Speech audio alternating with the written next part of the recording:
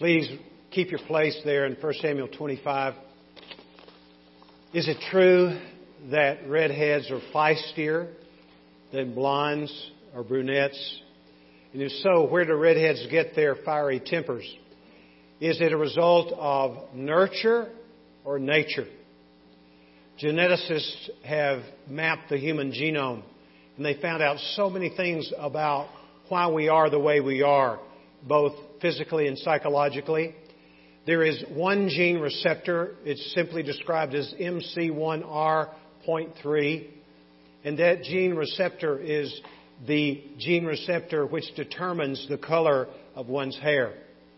And there are people, only 1 to 2%, by the way, of the human race possesses red hair. And what we've discovered, not we, but the geneticists have discovered, is that in exploring that there's no indication that redheads' emotions are determined by genetics, as it relates to being redheaded at least. But what they have discovered is that same gene receptor, MC1R.3, is a receptor that does indicate physical pain associated with the people who are redheaded. For instance, redheads get more uncomfortable when it gets colder faster than we brunettes do. Now, I'm not brunette anymore, but believe it or not, I was at one time. In fact, brunettes begin to feel intense cold to the point of it being very painful at freezing, 32 degrees Fahrenheit, whereas redheads at 43 degrees Fahrenheit. Redheads need more anesthesia. It's a proven fact whenever they're undergoing some kind of procedure that requires their being put to sleep or localized with anesthesia. They require more. The jury's still out on whether redheads are, by genetic makeup, more apt to feel emotional pain because they're redheads.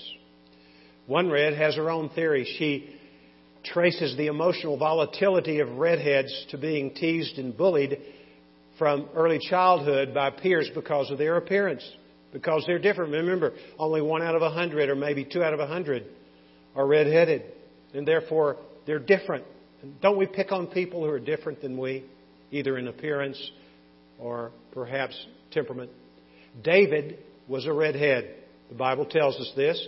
David had been picked on, bullied by his brothers. In 1 Samuel 17, when he was sent by their father to the 3 eldest brothers, he brought food to them. He was the bearer of gifts to them. And the oldest brother, Eliab, began to bully him and said, "What are you doing here, little brother? Why don't you go back and take care of the sheep? That's all you're qualified to do." He'd come to do them a favor, and they were bullying him. He was the youngest of 8 brothers. It had been tough on him. And then he said, it's a very telling response. It's a question, really. What have I done now? Doesn't that sound like a little brother with 7 older brothers? What have I done now? He'd been picked on. We come to this story today, and let me pause here just a moment. When I wrote that down in preparation for the message, I thought, really, it's more than a story. It is a story. Actually, the word history has story in it, doesn't it? It's His story. It's God's story. That's what history is. And this is a vital part of His story. Do you know until 1993, there was no hard evidence that a man by the name of David, who was a king, existed? No hard evidence. Archaeologists had dug all over Israel with no positive outcome. They were looking for other things except for proof that David lived. But we knew that David lived before then, didn't we? Because the Word of God tells us. And the Word of God is reliable beyond all other documents of antiquity. That begs for another teaching at another time. In 1993, a team of Israeli archaeologists in the north of Israel dug up at Tel Dan a piece of rock. It's called a stela. And on it there was this inscription, that the king of the Arameans defeated the king of Israel. Probably that, we don't know for sure, but probably that was Jehoram. And the king of the house of Judah, David. Do you remember what we read about the prophecy that Abigail made about David? That he would have an enduring house? Well, that was written in the 9th century BC on that stone. It was carved into that stone.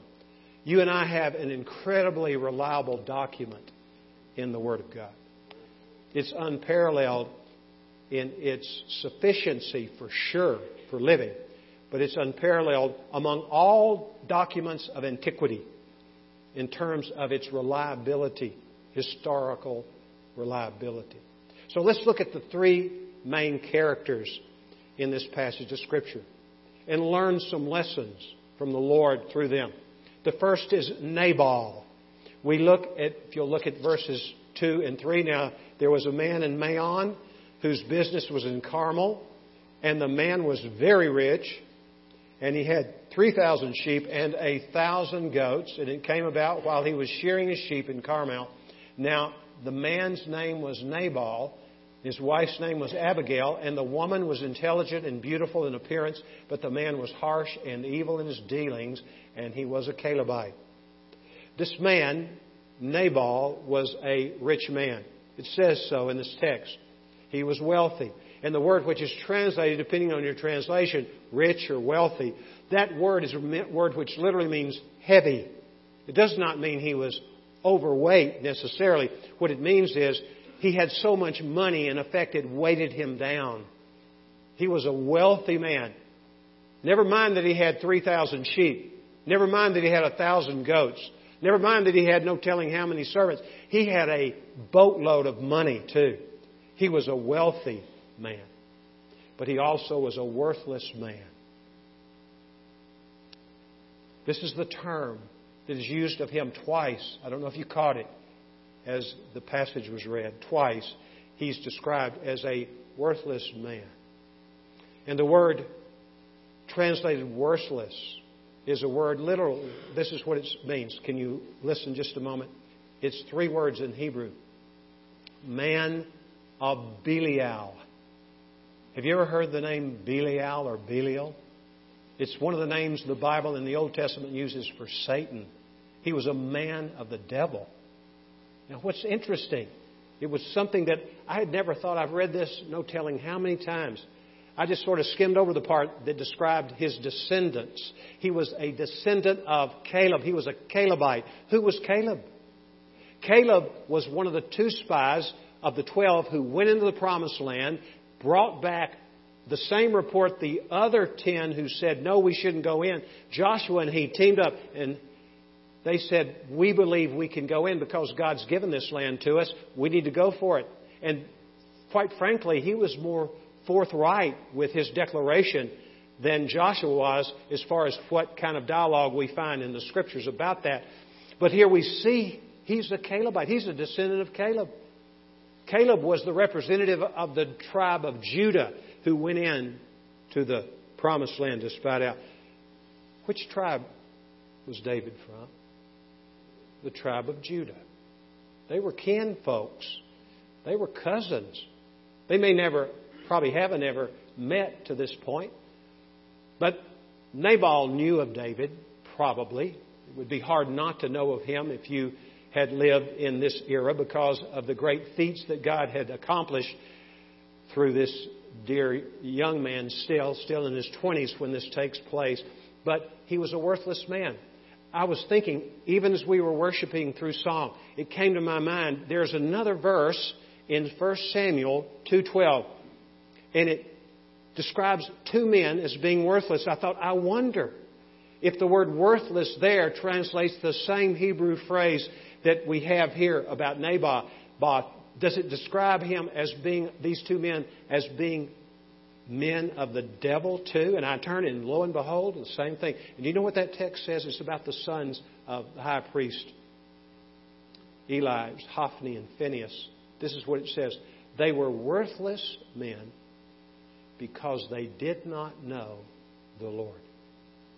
Do you know what qualifies a person to be a person of worth? If she or he knows the Lord. And the only way we know the Lord is for the Lord to reveal Himself to us. This is eternal life, that they may know You, the only true God, and Jesus Christ, whom He has sent. So this man, Nabal, was a worthless man. Why? He did not know the Lord. Do you know what David writes about people who don't know the Lord? In Psalm 14:1, it says, "The fool has said in his heart, there is no God." His name means fool. He was a fool. He was not stupid. When the Bible talks about people being fools, in this verse, for instance, in Psalm 14:1, it's not talking about being intellectually deprived. It's talking about being a moral fool, is really the word that's used there. And Nabal was such a one. He was a fool. We see him drinking himself drunk into a stupor. Now, I'm going to speculate a little bit, but I'm going to do it with a certain degree of legitimacy here. This is what I believe. Why would a man get drunk? Period. What would possess a person to go there? Especially a man who had all the world had to offer. He had a beautiful wife. He had a huge spread. He had more money than he would be able to spend in several lifetimes. But he gets drunk. What would do that? It's because he couldn't live with himself. Because he knew internally there was a big, vast gulf that separated him from God. He had a void in his life. So we see Nabal. He was a man who had everything the world could offer, but he was an empty man. Let's look at Abigail. Abigail was a wise woman. This is the thing that really draws me to Abigail. I think I will be able to maybe have some interaction with her in heaven. Ladies, if you want a role model, look at Abigail. Abigail was a wise woman. If you'll hold your place here and go to James chapter 3, we're going to look at the difference between worldly wisdom and godly wisdom. In James chapter 3, verse 13, who is there to harm you if you prove... I'm in 1 Peter, excuse me. I'm a little ahead of the game here. 1 Peter is not the book. James 3:13. Who among you is wise and understanding? Let me stop here just a moment. When the Bible talks about her being intelligent, that's not a good interpretation. It literally means a person of understanding. She was a wise woman. She undoubtedly was above average in intelligence, but she was wise. She knew how to apply the truth. She was a woman of understanding. Let her show by her good behavior her deeds in the gentleness of wisdom. Was she a gentle woman? Absolutely she was. But if you have bitter jealousy and selfish ambition in your heart, do not be arrogant and so lie against the truth. That's Nabal, her husband. This wisdom is not that which comes down from above, but it is earthly, natural, demonic, son of Belial, foolish. For where jealousy and selfish ambition exist, there is disorder and every evil thing. But the wisdom from above is first pure. This woman was a pure-hearted woman. Then peaceable. She was a peacemaker. Blessed are the peacemakers, for they shall be called sons and daughters of God. She was gentle, as we've seen, reasonable, full of mercy and good fruits, unwavering, without hypocrisy. This is a picture of wisdom when we look at Abigail. She was this kind of person. And the seed whose fruit is righteousness is sown in peace by those who make peace. She prevented, or a better way of saying it, she was used by God to prevent David from becoming a murderer. That's for sure. And it would have undermined his taking over the throne. There was enough tension, if you know the story, when he became king. It took him 7.5 years to really consolidate the kingdom. He reigned for 40.5 years total, but it took him 7.5 years. He never was able to go to Jerusalem to establish his kingdom there. There had to be a lot of diplomacy and some skirmishing going on. It would have been probably impossible had he murdered Nabal. He would have had that blemish on his character. But Abigail is a wise woman. She actually is submissive, isn't she, in the way she relates to David? I just did an informal search for two words in this passage which we read together from 1 Samuel chapter 25. 12 times she describes herself as a maidservant. A maidservant. That's an indentured servant. That's more than an indentured servant. That is a bond servant. That's someone who belongs to someone else. And she was saying to the man whom she knew undoubtedly was going to be king, she had respect for him, and she humbled herself, and she submitted herself to his authority. She even sort of took up for Nabal, didn't she, in a way? She said to David, David, it was my fault. I'm the one to blame that you didn't get the food. Now I'm bringing the food to you, David, and to your men. 200 loaves of bread, and 100 cakes of figs and raisins. I'm bringing this stuff to you now. She humbled herself, and she used the phrase, my Lord, 6 times in reference to David. She was wise with her words. The Bible says in Proverbs 15:1, it says, a gentle answer turns away wrath. Do you ever wrestle with anger like David did? David was not always that way. I wish we had time to look at chapter 24. He had a great opportunity to kill his chief enemy, King Saul, twice in chapter 24, and then later in chapter 26, he had him dead to rights. And he had every reason to kill him from a personal point of view because Saul had put out a death warrant for him. And Saul himself had picked up a spear on 3 separate occasions and thrown it at David to try to strike him down dead, pin him to the wall. But he missed. By the grace and sovereignty of God, he missed. But this man, David, had an advocate in the form of this dear lady, Abigail. And Abigail was a beautiful woman. That didn't hurt anything.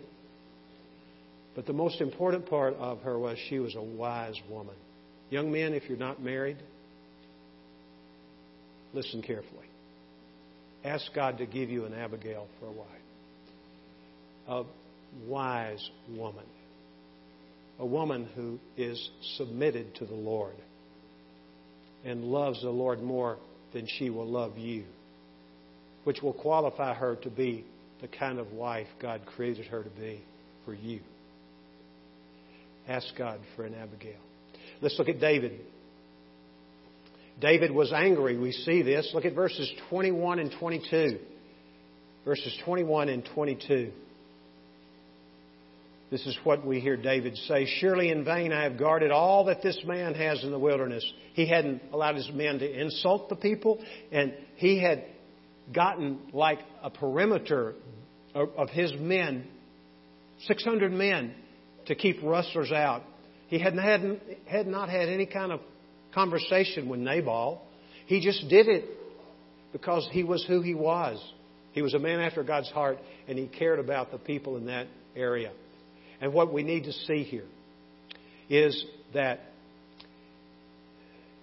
there's something that's not in the text, but historians of this era in this area of land, people like David and his men who voluntarily protected flocks. At the shearing time, when the wool was sheared and it was taken to market and there was money received, it was a very festive time. But also, this is what we know, that there was a sort of tipping that took place. It was sort of an unwritten law that these ones like David and his men would be tipped. It was in food usually. And that's what this whole thing was about. That's what angered David. Hey, we have taken care of you. You wouldn't even have any wool to take to market because someone would have come and taken all your livestock away were it not for us. David was a man who was angry. He was not always angry. In chapter 24, as I mentioned, he had a chance to do his nemesis Saul in, and he didn't do it. But what we know is David was angry, but by the grace of God, his anger was detained. He was a teachable man too. He took what Abigail said, and this would not be easy for a man in any era, but especially in David's era, especially in David's position, to take advice from an unknown lady. But he did. He had the humility to do that. He was teachable in that situation. Now let's consider lessons learned. There are 3 lessons to learn from this. At least. There are many more lessons. I hope you will take time when you go home this afternoon and consider other lessons which you can gain from this passage in this story. Here's the first lesson. Wealth does not determine your worth and is a poor substitute for God. Let's read 1 Timothy 6 through 10. But godliness actually is a means of great gain when accompanied by contentment. For we have brought nothing into the world, so we cannot take anything out of it either. If we have food and covering, with these we shall be content. But those who want to get rich fall into temptation and a snare, and many foolish and harmful desires, which plunge men into ruin and destruction. Nabal is case in point. For the love of money is a root of all sorts of evil. Not money, but the love of money. Money is a neutral object. And some, by longing for it, have wandered away from the faith and pierced themselves with many griefs. I repeat, your worth is not based on how much you own, how much money you have, what you drive, where you live, or what you wear. It's based on, do you know God? That's where our worth lies. And then Jesus says in Matthew 6:24, let's read this together aloud. Jesus says, no one can serve 2 masters, for either he will hate the one and love the other, or he will be devoted to the one and despise the other. You cannot serve God and wealth. Wealth is a poor substitute for the one true God. Here's the second lesson we learned. The first was really from Nabal. The second is from Abigail. Wisdom is to be preferred over wealth. Let's look at these verses. Proverbs 4:7. Let's read this together. The beginning of wisdom is acquire wisdom, and with all your acquiring get understanding. Look, we ought to sell everything we have to get wisdom if we have to. Everything. Get everything out of the way so that you can get wisdom. Do you know who our wisdom is? Jesus Christ, according to 1 Corinthians chapter 1, verse 30. He is, among other things, our wisdom. We are to be men and women who seek to be wise, and we have to prefer the acquisition of wisdom over wealth. Look at verse 16 of Proverbs. Let's read this. How much better it is to get wisdom than gold, and to get understanding is to be chosen above silver. So, the second lesson is wisdom is to be preferred over wealth. Learn that lesson well, young person. It will make a huge difference in the contentment in your life. What does the Scripture say? Godliness with contentment is great gain. Focusing on the Lord. Now, we have to have money to live. God entrusts some of us with more than others. I don't understand that. But I'm at peace with what He gives me. Be content with what you have, is what the writer of Hebrews says, because God is with you. With God, having God, we don't need anything else. He's our provider, our protector, and any number of other things. Here's the last point. Last lesson point. Here it is. Leave vengeance to God. And let's read 1 Samuel 17:46-47. David had forgotten this, at least for the moment, and we are apt to do it too. Read it with me. This day he's talking to Goliath. He's about to face off with him. This day the Lord will deliver you into my hands, and I will strike you down and remove your head from you. And I will give the dead bodies of the army of the Philistines this day to the birds of the sky and the wild beasts of the earth, that all the earth may know that there is a God in Israel, and that all this assembly may know that the Lord does not deliver by sword or by spear. For the battle is the Lord's, and He will give it into our hands. That's David's testimony. But he forgot it, didn't he? He took matters, or at least he was on the verge of taking matters into his own hands. He was going to get his pound of flesh from Nabal. Why in the world would you take 400 men to face off with one drunk? I don't know. But he was so angry He said, strap on your swords, men. I'm strapping mine on, and we're going to take that dude down. But this dear lady intervened. Thank God. I've said it twice probably, but thank God for Abigail. And she intervened. We'll finish by reading Romans 12:17 through 21. Let's read this aloud. Never pay back evil for evil to anyone. Let me just stop. Do you have it in your heart to pay back evil to somebody? And you're a Christian. And just eats away at you what someone's done to you? Well, this is for us who have that problem. Respect what is right in the sight of all men. If possible, so far as it depends on you, be at peace with all men. Do you get it? How difficult is that to understand? Do you get it? It's clear, isn't it? Never take your own revenge, beloved, but leave room for the wrath of God. For it is written, vengeance is mine, I will repay, says the Lord. But if your enemy is hungry, feed him. And if he is thirsty, give him a drink. For in so doing you will heap burning coals on his head. Do not be overcome by evil, but overcome evil with good. Oh, it's awesome, isn't it? To think that we who know Jesus have the Prince of Peace living in us, and the same Spirit who indwelled David and Abigail indwells us and empowers us to prioritize Christ first in our lives and seek wisdom and leave vengeance to God. Let's pray. Father, we ask your forgiveness for seeking lesser gods. Father, we ask your forgiveness for not demonstrating godly wisdom, opting for the world's form of wisdom, for our selfish ambition. And lastly, Lord, we ask forgiveness for being vengeful in our hearts and maybe in our words and in our actions. Forgive us, Lord.